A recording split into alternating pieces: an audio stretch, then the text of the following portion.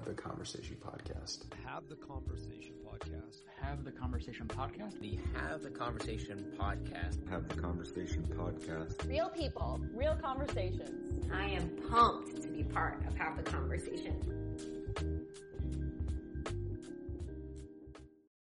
We've all had that one boss or coach or leadership level person that ruined it for everyone in the office. We wanted to know what was up with that and how to deal with it, so we called Toby. Toby is definitely the woman for the job, and she does it in bite size. So keeping with the theme of the guests, we're going to keep this intro short and to the point. Toby Goldstein is an employee engagement specialist and founder of GoBitesize.com. She helps teams, organizations, and leaders reach success through soft skills and creative solutions, and we were fortunate that she came to hang out with us here at HTC. After the episode, head on over to her website, GoBitesize.com, to learn more. And don't forget to check out our new website, too. You can find all the details from your favorite shows on the HTC network by visiting htcpod.com. Go subscribe already! Well, let's just jump right into it. Why don't you tell our audience what it is that you do, Toby? Perfect. So I do workshops. We call them bite-sized because I like to keep things very short and simple and to the point. I do bite-sized workshops for companies based around the soft skills. Many people are like, what are soft skills? They're skills that you use every single day, interpersonal skills and people skills. We call them soft skills. I know people are like, Toby, just change the name. I hate the word soft. But that's what I do is I go down to companies and we focus heavily on soft skills. And interestingly, leadership is considered a soft skill. It is. So yeah, I would do leadership training as well. Like a lot of times a company will call me down and say, hey, how can you just help my employees manage time? I said, there's a couple components. Time management is a soft skill, but so is how you're going to help them manage their time, which is leadership is a soft skill as well. So it's pretty cool. What are some other examples of soft skills? You name it. You name it. Creativity is considered a soft skill. Team building, team management, leadership, communication is like a real biggie that a lot of people, really want to work on. That's considered a soft skill. Majority of the soft skills that I work with would be leadership, time management, and communication. Those are the ones generally we consider safe soft skills. Safe. What is a dangerous soft to work on? Okay, so a less safe soft skill would be one that's like a lot tougher to work with. So some people are afraid of leadership, which is interesting.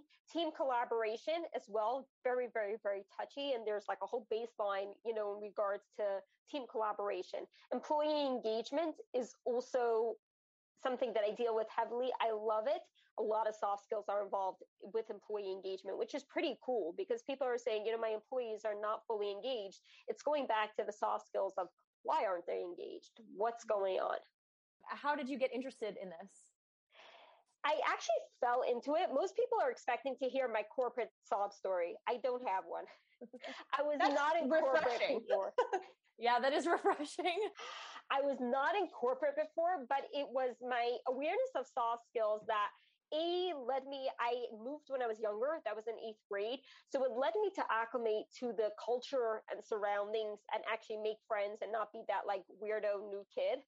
That like nerd that you always have in every class, unfortunately. So it could have been me, but it was my soft skills that said like, hey, Toby, no, we don't want it to be you. my acclimation to moving. And then it was actually that got me the job. I loved surprising my executive director when she found out how old I was. She flipped and she like kept on repeating it. You're not 19. You are not 19. I'm like, so who cares if I'm 19? She's like, you're right. Who cares if you're 19? You're doing a good job. I was like overseeing at that point a $4 million budget.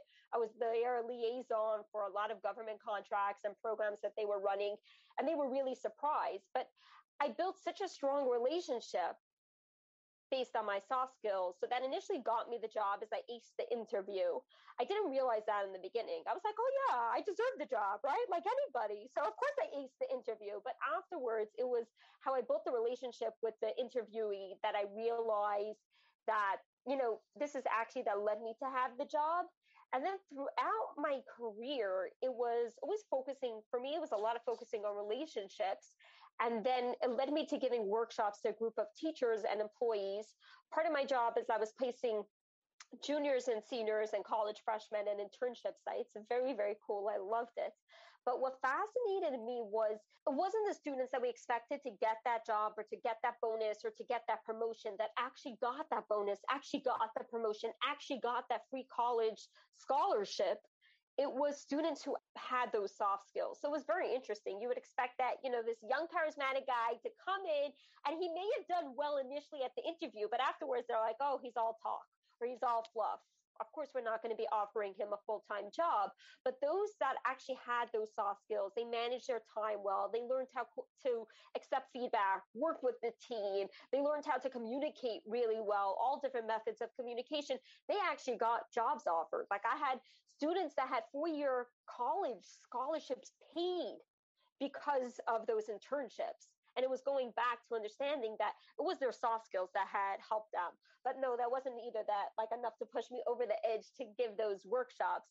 But really was that something that just really made me lose like the cat got the tongue, that really made me lose I was shocked. I was like, okay, I have nothing to say. I was giving a workshop. I know you're like, oh my gosh, Shobi, I cannot believe that you had nothing to say. Really, there's something. Got quiet for once. That's how you know you're processing, right? Yeah. I was so thrown for the loop that I was like, okay, help me figure this out. And everybody's like just waiting because they loved it that I was at a loss. I was totally at a loss for words.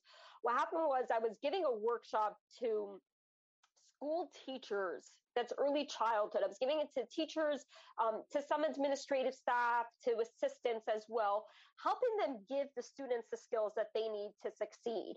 From my research and study, I had noticed that we form the basis, the foundation for students to succeed in early childhood schools is if you give them the tools to do well. In other words, you give them the soft skills, which means to interact well with their friends, to learn how to share. All these are soft skills.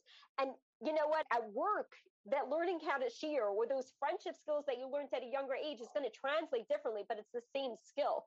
Interestingly, when people are looking to switch careers, and even though they might be taking upon a complete different hard skill, for example, they were a journalist and they were out there writing and so on and so forth, and now they want to become a teacher, you take a look, a lot of, career counselors would take a look at the soft skills that you used in this part of career, and they say, hey, you could do great in this job because you have those soft skills. So they do take a look heavily on those soft skills, and it translates, when somebody goes out to work. And this actually translated to a teacher that really made me lose my tongue, was I was giving them the workshop, helping them give the students the skills. Now, if I'm giving it to the teachers to help their students, I would be expecting the teachers have those skills, correct? Right. You would think. Right. Yeah. I would think. I was so wrong with that because throughout the workshop, there was one teacher, she kept on interrupting and was just getting frustrated with the teaching, and she just burst down the middle. We were talking a little bit about emotional regulation, also a soft skill. You see EQ and soft skills a lot of times tied together. We're talking a little bit about emotional regulation, how to teach children, some emotional regulation when they get upset, when they get frustrated, when things don't go their way. And all of a sudden, this teacher was like, I don't get it. When I get angry, everybody knows, walk around eggshells around Miss So-and-so. And then The worst. And that's when I lost it. I was like, you do what? And it was interesting because that's when everything really fell into place, like why parents had asked the students not be placed in her classroom, why she always needed a different assistant every single year. Her arts and crafts, her classroom design was impeccable, but her classroom management and her soft skills were way off.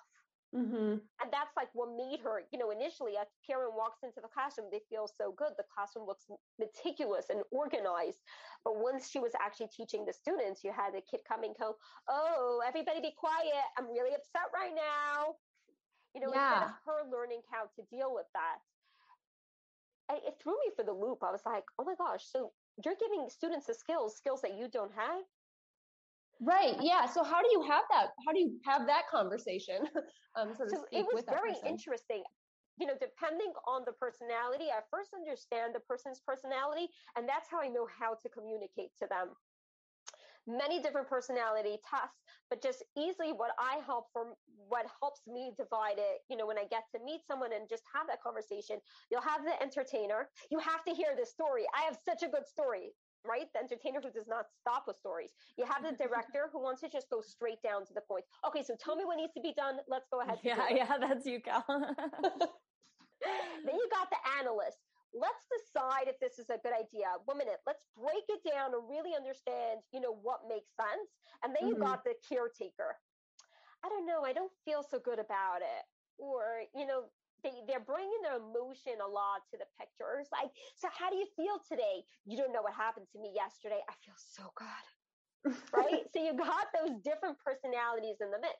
Now, each of them you're going to respond to differently. Like the entertainers, depending on a person's personality, sometimes is the easiest or the hardest. I'm going to come in and say a story. I'm going to get their attention just like this. And they're going to hear me and I'm going to get the point across in the story. Depending, the director, straightforward. There could be clash, like director to director could be clashes because usually they're, the alpha personality that would like to lead. So that also is something that you have to take into consideration. So it's generally how you're going to communicate it. So with this particular teacher, she was actually a caretaker. She really, really took things very much to heart. So what I did was, as I took that step back and we brought in a scenario that actually involved her emotions that made her understand what she looks like to others, right? And how does that make them feel? When she realized that the kids don't feel good when they have to walk around eggshells, I can't believe it. You're right. That was the first time she'd realized that. She had not realized that before then. So what was very interesting is she noticed that people were leaving and she noticed that she got upset, but she thought that her other skills compensated for that. Right? Like her creativity is like, great, so I'm so creative. So they love to work in my classroom because they learn so much, not realizing that those anger management issues put that wall over there, right? The people couldn't come over and come across and enjoy her creativity because they were afraid. And fear is going to block anyone from anything. Absolutely. So if they're afraid that all of a sudden she's going to erupt, it was difficult. Then again, depending on the other people's personalities. So her director actually had been speaking to her a little bit about it, but the wrong way. Because at that point, she went on to say, no, I know exactly what I'm doing, or you're wrong, it's not true. Because her director was coming in, making her defend her emotions, right? When somebody is coming in to tell a caretaker, you're wrong for feeling like that, they shut down. Instead of saying, how do you feel about that? Like, let's talk about it.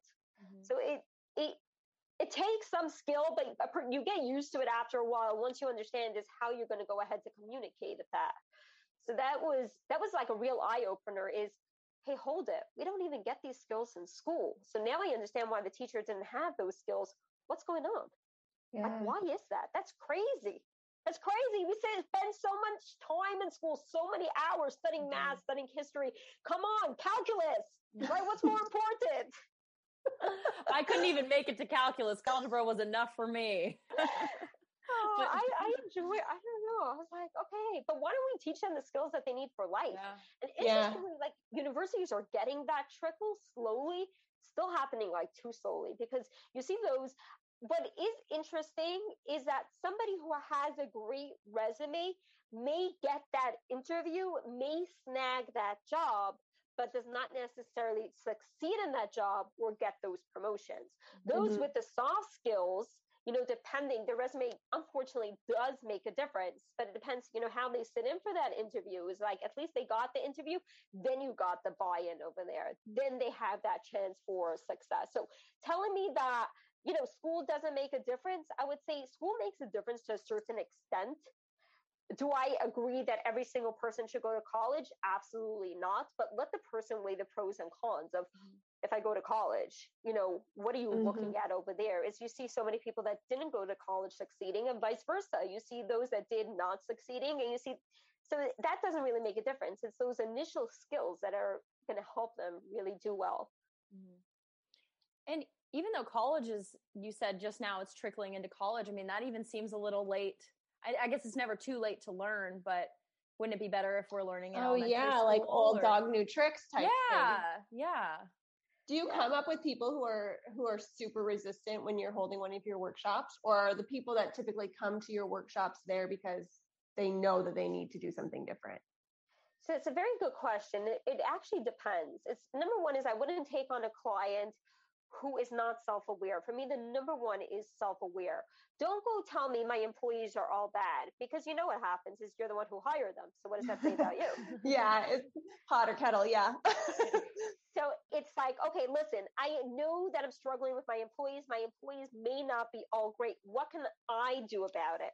No, what skills can you give my employees? No. It starts with you. Mm-hmm. Yes, I am going to work with your employees, but you have to understand that it's going to start with you. It's A, you hired them. B, is you're managing them. If you manage somebody for over 2 years, you should see a difference. And if you're not seeing a difference, then it's your leadership skills right down over there. Mm-hmm. Right? Even if you didn't hire such a strong employee, it's going to tell a lot of your leadership skills and your management skills, and your employee engagement skills, and so on and so forth. So number one is they do have to be willing.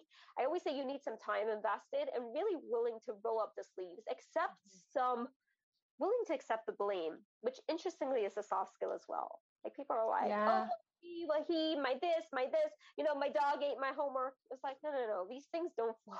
Mm-hmm. It's like, yes, you made a mistake. And you know what? That's perfectly okay. But I want you to acknowledge that that was a mistake.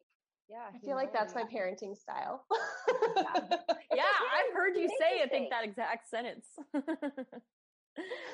So funny. When you first get a client, is your job at first to figure out if they are a director or a caretaker or one of those labels, to figure out how you would best communicate with them to get through to the issue? Yeah. So usually at first, like, interestingly, I talk a lot, but usually I actually record my conversations, if they're okay with it, and I listen to the conversations.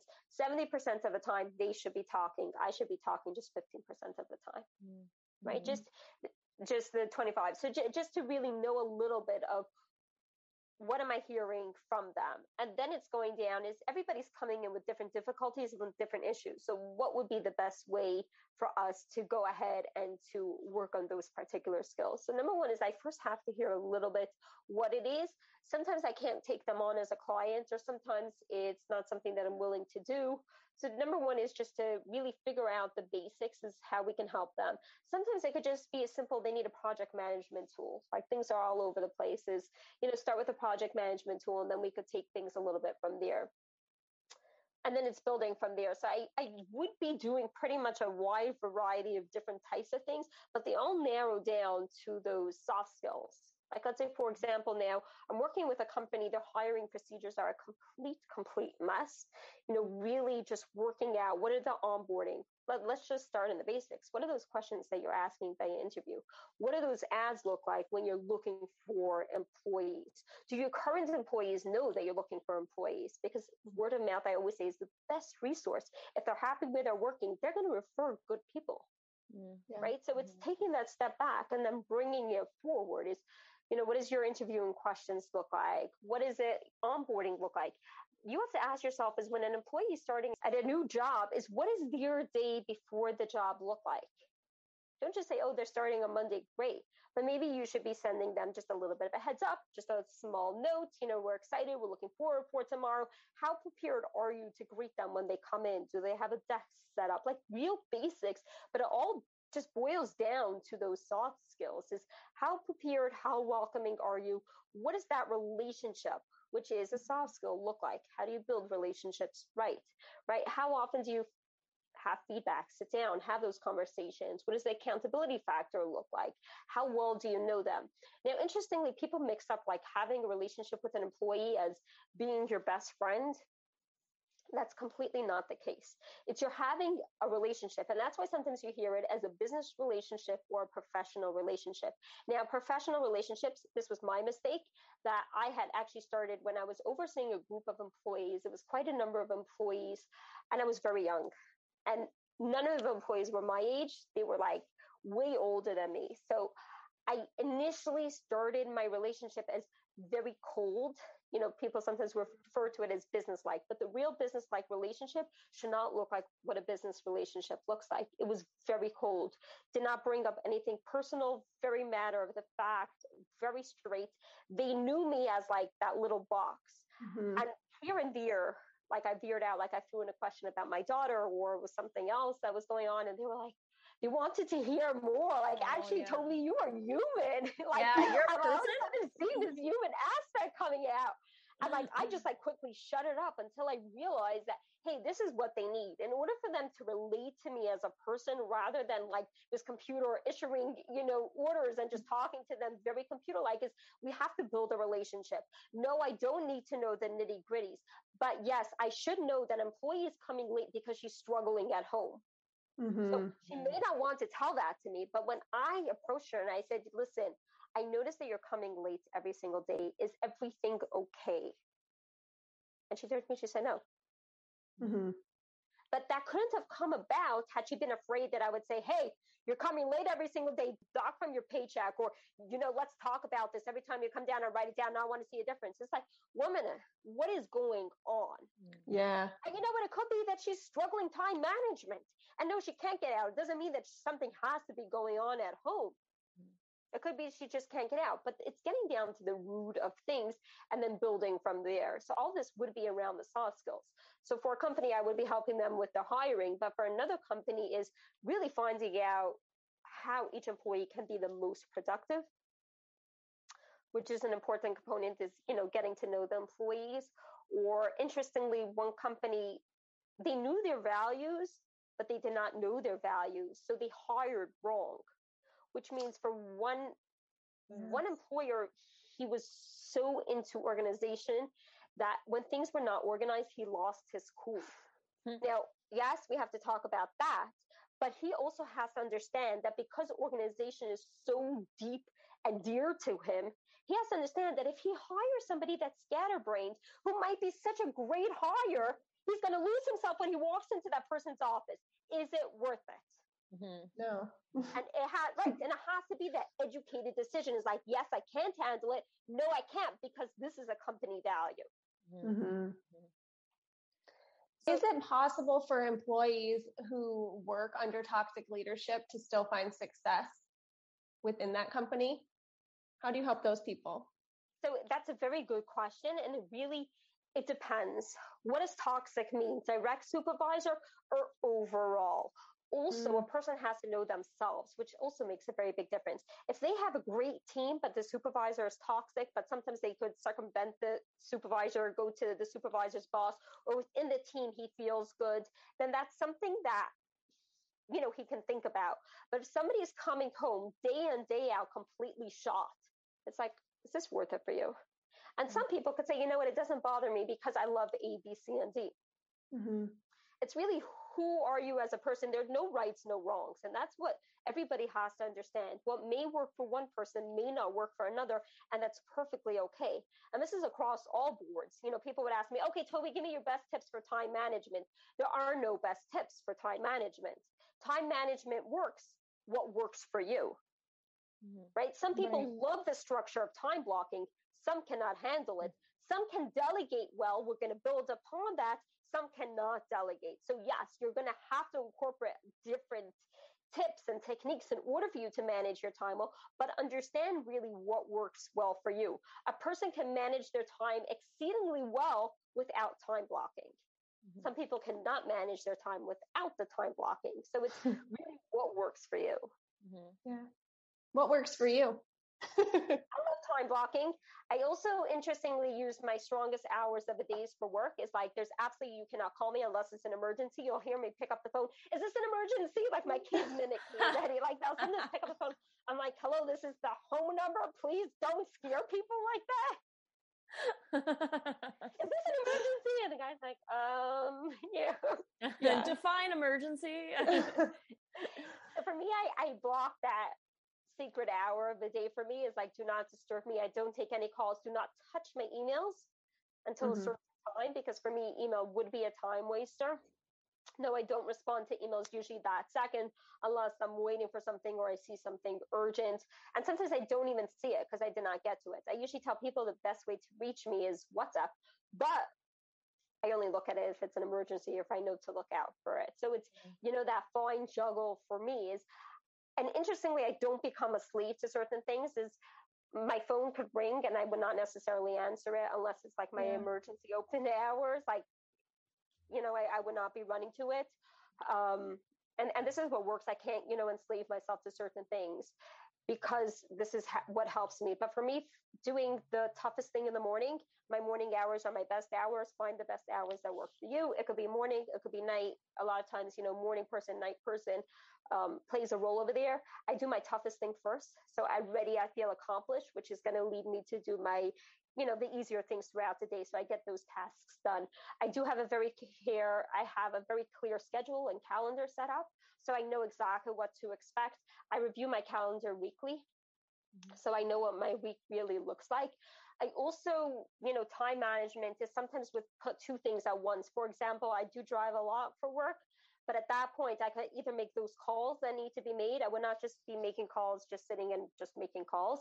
I need my concentration. I could drive, I can't type or, read something while I have those calls. So I could give that person that attention and I could be driving. So I usually try to stagger things.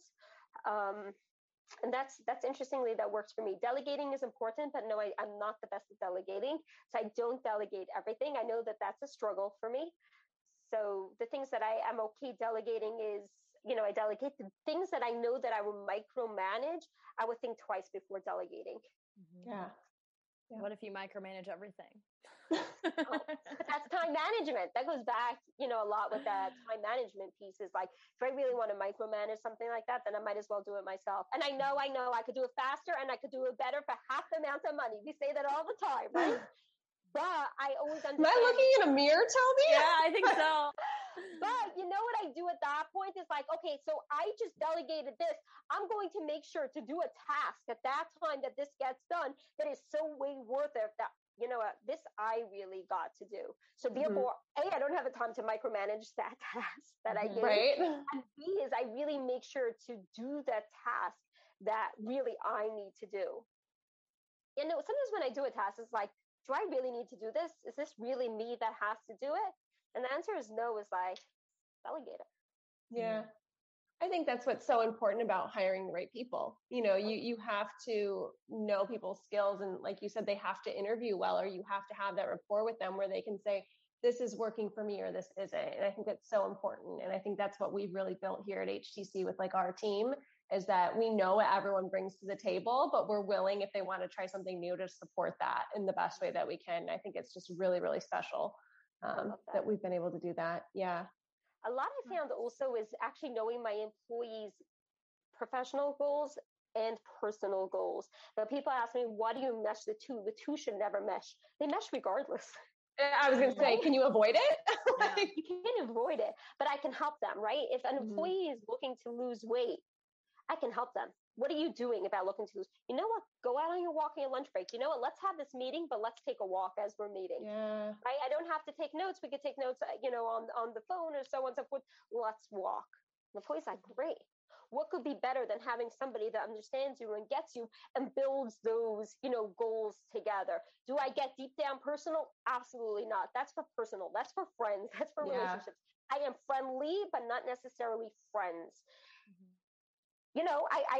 I sometimes would be chatting after work, but for me, what's very important is to maintain that distinct difference is after work, I can be friends. At work, I am friendly.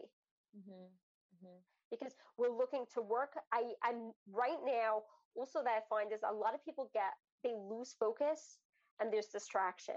And that could be from a conversation, right? So it's, what does your internal communication look like during work hours?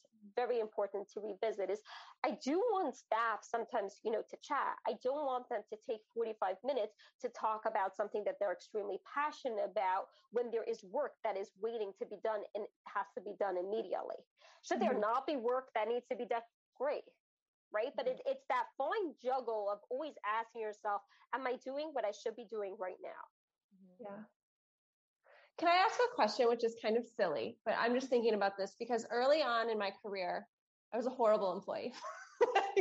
Horrible. And I know that now because I've managed people and I've grown in my career. But early on, I thought I could take on everything. I was overly ambitious, which that hasn't changed, but my age and my experience didn't match what I was trying to get, and only going through that and embarrassing yourself several times will teach you that lesson. So I can speak to that. But one of the big things is I was very shy. but ambitious early on. And a lot of the companies that I worked for really wanted to they really wanted to combine outside of like personal life with work and do a lot of things together and the happy hours and all that stuff. I hated it, but I felt like there was an expectation to go.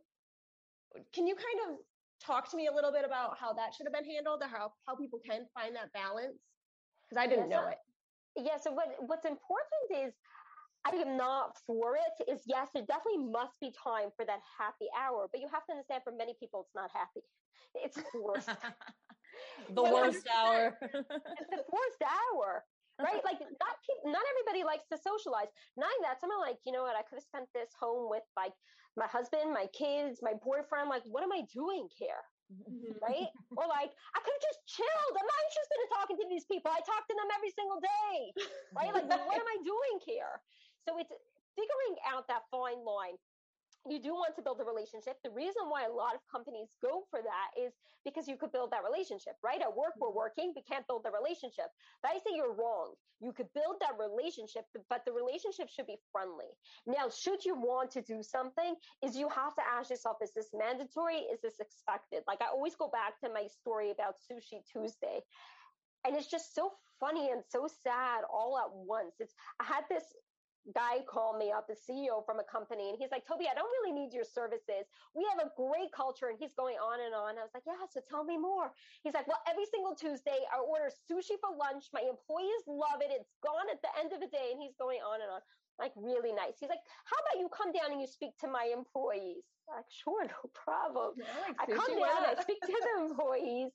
And so I asked them, I said, so tell me about Sushi Tuesday. And they look at me, Sushi Tuesday? I don't eat rice. I don't eat fish. The office and I was stinks. like, he told me so much about it. Let me hear more. He's like, he doesn't stop coming into the office because he wants more and more sushi. He's the one who finishes it all. I'm like, oh my gosh. So I came back to him and I was like, so tell me a little bit more about your employees. Do they like sushi? He's like, they must because they, are finishing it. I was like, can you find out? And it was interesting. It led to this crazy conversation. He's all upset at me because now he has to order sushi and he's ordering pizza and he's ordering some gluten-free food. I was like, look, if you're doing something for your employees, you're taking them all into consideration. You're taking something what they want, right? So that happy hour is happy just for the boss. It's not happy for the employees. It's find something that is going to satisfy your employees. Could you satisfy everyone? Absolutely not. But you could find a baseline that could be satisfactory for them.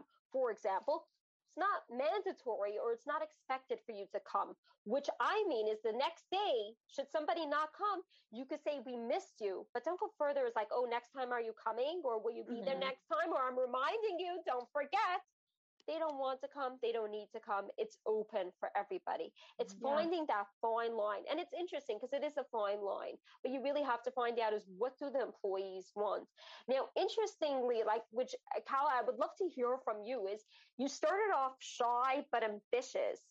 Did your supervisors know that? And how did they bring that out? So it was two different companies that I was kind of referring to, kind of a crossover. Both no. It was almost like an expectation of this is what we do here. It was never, this is a mandatory thing. We will miss you if you're not there. It was an expected thing. But I was also in a culture of, it was very misogynistic. So we were clearly supposed to be there as arm candy, not as, and I didn't realize this until I stepped out of it. Do you know what I mean? So looking back, I see it totally different. But when I was in it, it was this expectation. And I knew that I was going just to be there, to be seen, not that it was going to help my career in any ways. Not a happy hour. Not a happy hour. It was a miserable hour. And it never lasted an hour. It was always, progressively worse. And I think it muddied the water for a lot of people because they would go out and then it would almost become like the Scuttle Boys Club, or people would get these different opinions of people because there'd be too much drinking or, all the XYZ, like recipe for disaster. But it would trickle over into the workplace and it would facilitate drama within that. So I worked in very, very toxic environments, which is why I wanted to step out on my own to create something different. And what made you aware of a toxic environment? I mean, a lot of it just knowing that I wasn't going to get any further, because it was made clear that if you were a woman, you were young, you were there for a certain reason. I mean, and that wasn't just my experience. So that was really frustrating. But what made me aware, I'm a pretty aware, self-aware person. I'm hypersensitive. You could like see it while it's happening. Yeah, I could see it. I tried to play the game a little bit, you know, I would be lying if I said I didn't, because I thought it was going to move me around, but I was still killing myself putting in the work, but it wasn't paying off. So at some point you have to just kind of look at it and be like, is this really how I'm going to spend my time? Or am I going to bow out? Yeah. It's like, am I going to constantly be chasing that wheel? And it's unfortunate because people that are self-aware are lucky. It's a gift that most people have unless they are become aware or something actually happened that caused that awareness there. But it's a big gift, especially at such age, saying like, hey, hold it. This is not okay. Well, the second time, I mean, I was fired from my job for not going to a happy hour, essentially. I didn't know that. That was one of them. Because like we were getting ready to move to Dallas. My husband was taking this new job and they wanted us I was in an industry, like I said, very male dominated, and it was expected to go. And I'm like, I'm moving. Like, I want to go be with my husband who's heading out before us. I have 2 young babies at home. Like, this is not where I want to be. And because I didn't go, I mean, it was shortly thereafter, there was definite fallout from that. Definite fallout. And it's interesting because, it works both ways. They said you were lucky that you were fired. No, it's never fun to be fired. I'm sure, what led after that was nightmare upon nightmare and, pain, frustration, confusion, feel of rejection. But still sometimes, But what's interesting is, if you got that soft skills, it's like you pick up and rebuild. It's like, no, rejection is like, going through those 5 stages of grief. And then after 5 is like, okay, acceptance, it has happened. Now what? Like, how am I going to move on? But what happens is sometimes that companies that are trying to restructure themselves, employees leave because they say, hey, it's not for me.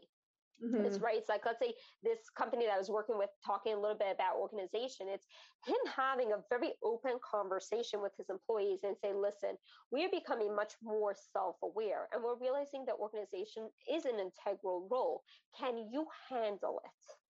Right? So should you decide to leave, it's an educated decision. Should you decide to stay, it's because you want to stay, you know the expectations, you are very clear what those expectations are, and you're willing to give a work on it.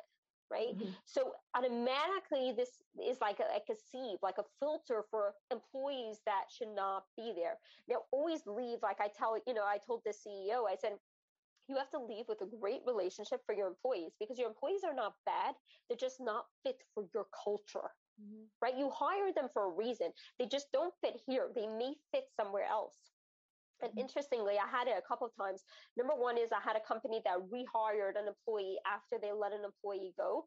This was actually, monetary. They couldn't pay the salary that this employee was actually worth. It was it was an agreement, a mutual agreement between both of them. And then when that company actually had grown, I started with them in startup phase. And then when they actually grew and had the money to pay for the salary, they reached out to this employee because they left on such great terms and things had changed. And they're like, do you want to come back? And the employee's like, for you, for sure. Yeah. So that was, something. And then I actually had one that a company had an employee, let the employee go. They kept the relationship alive. And interestingly, they became business partners in a certain venture, which is interesting. But this goes back. I met my mentor. Yeah. Yeah. And it's, just going back to your situation is like, that definitely is not fun. It's an awful, awful feeling. And I'm sure, so many times, like you just beat your head over as like, I should have gone, I could have done things differently. Maybe I should have said something or so on and so forth. But it's, taking that step back and saying, hey, there was a reason why it has happened. Mm-hmm. Yeah, definitely. Still not easy. It doesn't take away that feeling. No, it doesn't. But it does make you want to grow into something bigger and better. And find your people, that you can do good work with, for sure. Well, yeah. Toby, as someone who helps people with soft skills, how did you develop yours? I always learn. Whenever there is like something going on, is I'm always open for learning. Interestingly, I just had a mentor group. I mentor for an organization, and I said, give me feedback, good or bad. I want feedback, right? That's and scary. That's something that's important. And he's like, are you sure? We were actually a group, and he wanted to make sure that everybody's ready and willing to get the feedback. I said, how can I become better if I don't get the feedback? It may hurt, but it's important for growth, right? As soon as there's that pain, you know that there is that growing stage over there. You can either just, shrink, or you can actually flourish. So the question is what are you going to do with that? So it's, yes, I love getting feedback, constantly growing. I do enjoy reading. Do I have a lot of time? No, I don't, but I listen to podcasts. I read books, which is also something, is I put books on audio. So sometimes driving to a company, I have clearer headspace, talk about time management. I can make my calls. Coming home from a company, I'm usually exhausted. I, gave them a lot of energy. Interestingly, I'm like this ambivert. I love talking to people, but afterwards I get completely drained. So after dealing with them, it's like, I just need to air out. I just need my space. At that point, it's great for me to listen to podcasts or to audiobooks. So that's generally how I juggle my time over there, but it's always open for learning. Always being in touch with mentors. I have a mentor that I actually started with many years ago, still in touch with him. And he actually helped me grow. And there's something that I always say from him, this great thing that I would love to share with you, is he said, when you move from great to excellent, that excellent eventually becomes great, and you have to seek new excellence, right? It's like, talking about that growth stage, is you can never stay in one place. Great. So you're excellent now. Because I remember I was fighting him tooth and nail over this. I was overseeing a couple of projects, and the projects were really doing well. And he came down because he was actually like the funding source from the government. He came down to rate the projects that we were doing, and they were rated as excellent. The next time he came, the project was doing just as well, and he gave me a very good or that great. And I'm like, that's not fair. We're doing so well. We're doing the same exact thing. He's like, listen to this. When that excellence stays excellent for too long, it becomes that very good. And you have to constantly improve and constantly change. It was a hit over the head, but better believe me, the next time he came down, I had stuff prepared for him, because he was not going to give me a very good after that. He was going to give me that excellence, but I had to become well prepared for that. So yeah, I still yell at him. I was like, you got to change that very good to excellent, because it was excellent. I like that. That's good. Evolve or repeat, right? Yeah. Oh yeah. Well, how do you know when it's time to kind of ramp up? The excellent is becoming very good, and it's time to go that next step? Or is that just a daily thing that you're always trying to evolve? Well, feedback is very important. Reflection, celebration is like, you constantly got to check in on yourself. And I tell companies, every company has a great goal. Every company has a great mission. How often do you check in that you're still aligned and that you're still focused? Right? So some companies would be doing it every 3 months, some companies every 6 months, just to make sure that they're still constantly aligned. It's like, okay, so what are we doing now? How can we do this better? In other words, is what are the next steps that we could take to help us achieve our mission or to help us achieve our goal? Right? For example, I'm working with a company. This is a startup company that I'm working with, and they have a goal. Let's just take I'll take like an easy goal, but like, let's say they want to earn, we'll just cut down the amount so it'll be easier, but let's say they want to earn that 50,000 a year, right? They want that to be the profit margin that they're looking at. Now they're doing great, right? But now the next step is, and they're slowly meeting that goal, but at this point it's time to move on. It's like, you got everything aligned, you got everything automated. Now what? You can't stay sitting and just saying, oh, great. Right? I could fold my arms and just take that step back. It's like, what are the next steps that you're going to take to actually get that goal to 55 or to get that goal, even more to that 100,000 or whatever it is that you're looking at? Is what are you going to be doing? What needs to be ramped up? What needs to be changed? Every employee should be coming in at a certain level. Is how often do you assess and evaluate employees? No one, and this is something I mentioned to you earlier, is nobody should be the same they were 2 years ago. Right. If they were, it's like, what is going on with your leadership? Right? Is absolutely. Every single person has to change. And not only that, is every person should a person leave. I actually just see a WhatsApp, because I'm using my phone. I see a WhatsApp from an employee that I had just a temporary. She just filled a position because I had somebody that was out on maternity leave. I still keep up with her. But my goal was that when she leaves, she's a changed person. And my evidence that she's a changed person is, you see, she still keeps up with me. She still keeps in touch. She still lets me know what's going on. I know, should I sometimes need an emergency backup, she would kick in for me. Right. And not only that, I gave her the skills and the tools. She's actually going for college. Yes, she needs a degree for what she wants to go for. She wants to go for a food and nutrition scientist. But I know the tools that I gave her, the recommendation letters that I wrote are real. They really are real. They're not just fluff out there, because she needed her communication skills, which is something that she's going to be using as a scientist. Think of the scientists who are lacking communication skills. There's a few. Got a bunch of software developers to introduce you to. With no so soft take skills. A look at that, right? Only software. Which makes sense in a way, because, you got the play of personalities, but, you always have that, like, one developer that you'd rather speak to because he's going to get it. Yes. Right. Versus the others is like, okay, you just explain it to everybody, which is interesting. So the goal is should you be seeing the change? Should you have those expectations? You're on the right track. Should this employee want to come back and work for me? I don't want this employee just to be changed and say, hey, she's a great employee or whatever it is. I want to know that anybody's going to want her as an employee. And that's why I hold on to my employees. They're so tight. I don't let anyone go, but they don't want to go. Right? And that's what I'm trying to do. That this is what's great, is that there's something there that's keeping it. And it's not just money. Right? It's that culture that's there, that an employee doesn't want to go. Should an employee get an offer from a headhunter? Oh, you better believe it. I know about it. And that doesn't mean that I know about it because they're coming in and saying, hey, Toby, I want a raise because they offered me so-and-so. It's like, oh, Toby, you know who called me today? Why people? What is your draw to people? I love people.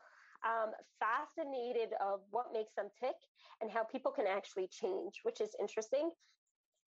Going back to my experiences, I came in as a very headstrong preteen into school, and I'm like, oh, these kids in my class are just impossible. They're nerds. I'm going to have nothing to do with them. They don't know anything about life. Like, I'm not being friends with any of them. I know so much more, so much better. They never experienced life, and I was just on a roll.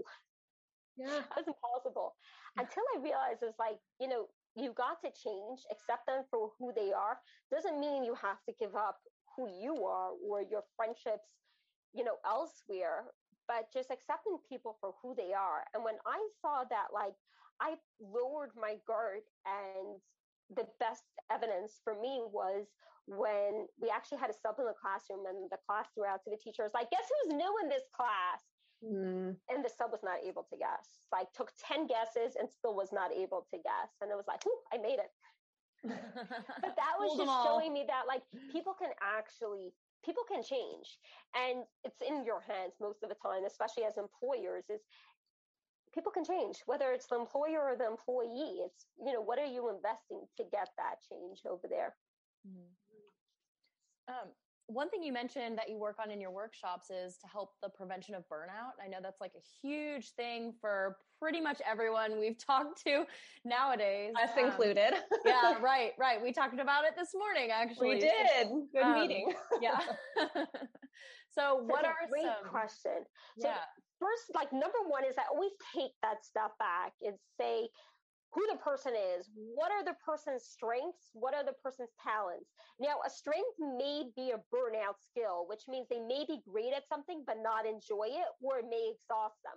For example, I love giving workshops. I come out on a high, but you know what? Should I do a workshop every single day? I'm going to be done. For me, it's considered a burnout skill. I love it, but I know that I can, tread slowly and work like that, because I have to be aware of that possibility of burnout. So number one is, what are the person's strengths? What do they love doing? What do they do well, but get exhausted from it? Or what do they hate doing? So you're finding out a little bit about the person. Now you're taking a look at the job description. Now, a person does not have to fit, their strengths do not have to fit 100%, because you're not going to find such a person. Such a person is not a person, right? But you have to take a look and say, it's generally, I think, the scientific data, I'm not sure if like this was checked, but generally it's like about 60% that you're looking at has to be based on skills, has to be based on things that they enjoy doing, not doing burnout skills. So you take a look at the job description and a person's day-to-day. Now a person is doing generally their day-to-day based on the strengths. They're pretty much almost set to go. As long as there's that work-life balance, definitely kicks in. And I tell companies this all the time. It's like a pendulum, right? Sometimes work is going to take more time, sometimes less time, and home is going to take more time. It's constantly shifting. If you find that it's not constantly shifting, which means too much time is spent at work, no time at home or no personal time, there's going to be a burnout. As long as things are shifting, yes, sometimes they do remain, equal. Most of the time they don't. Like it could be, that slight give and take. But if all of a sudden you're having it for an extended period of time, there's that possibility of burnout. Could be you're working on a big project, but after the project, things should go back and forth. That you always are constantly checking in and asking yourself, how are you doing? If you're dreading going to work the next day, or should it be the weekend and all of a sudden comes Monday and you're like, oh my gosh, the eye roll starts. It's like, hey, what's going on? I used to love coming into work. What is happening that is causing that eye roll? Now, sometimes it may not necessarily be burnout from the work that you're doing. It may be from some of the people that you're interacting, right? Like that may take energy. Burnout generally is you feel that horrible feeling and energy is not there to give what you need to give, right? So it could be a draining relationship at work. It could be at home. But generally, it's like when you're talking, when you're talking about work, is there could be that, as soon as you see that person coming across the hall, you all of a sudden like pick up the phone and you're pretending that you're on the phone so that you don't have to stop to talk. Now, if this is something that you're constantly doing, could lead to burnout, depending on how much time you're spending speaking to this person.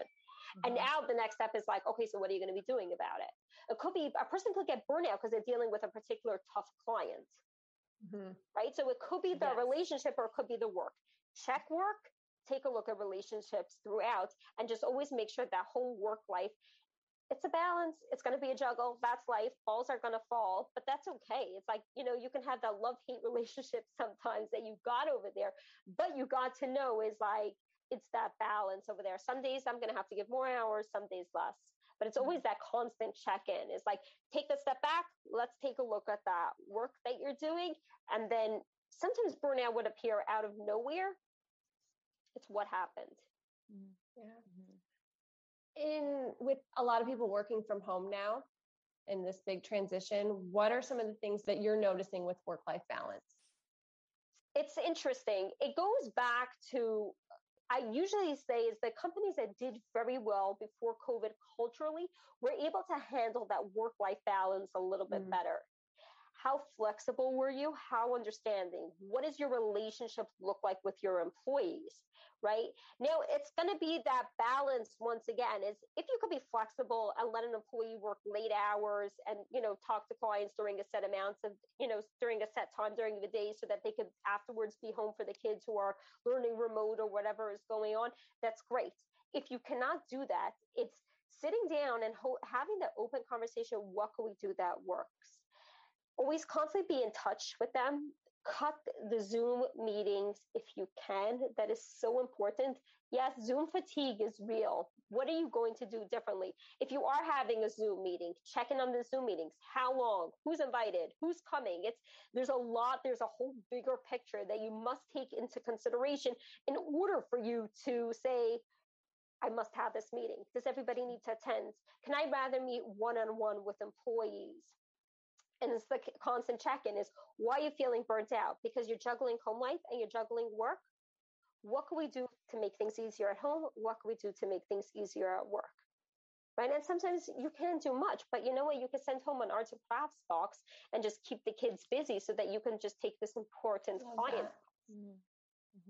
But it is going to be that, but it's going to be that constant juggle. That constant juggle is actually going to be there, but it's taking a step back. And I always say having that open conversation, which is so rare nowadays because people are afraid to talk, is have that conversation. What can you do? What can change? And you could be open. You can say, look, things are not working. How do you think on my end? How do you think things are working on your end? Right? What can we do better? How can I make things easier? I'm a fan of solutions. Problem solving is a soft skill. Well, it's so funny how it always seems to go back to just have that conversation, like you said, like be open, ask the questions. I mean, you can't know what you're dealing with unless you sit down with the person and just talk to them. And like you said, people are so afraid to do it, so they make assumptions and maybe make the wrong decisions because of their assumptions, or make something bigger than it needs to be because it's not a conversation they were wanting to have. But if we just sit Gave down us a talk, job. yeah, we're not complaining. Oh yeah, it is. It really boils down to just have that conversation, know how to communicate, know their communication style, also know when to have that conversation, what to say, what to include, for it to be immediate, try for it to be direct.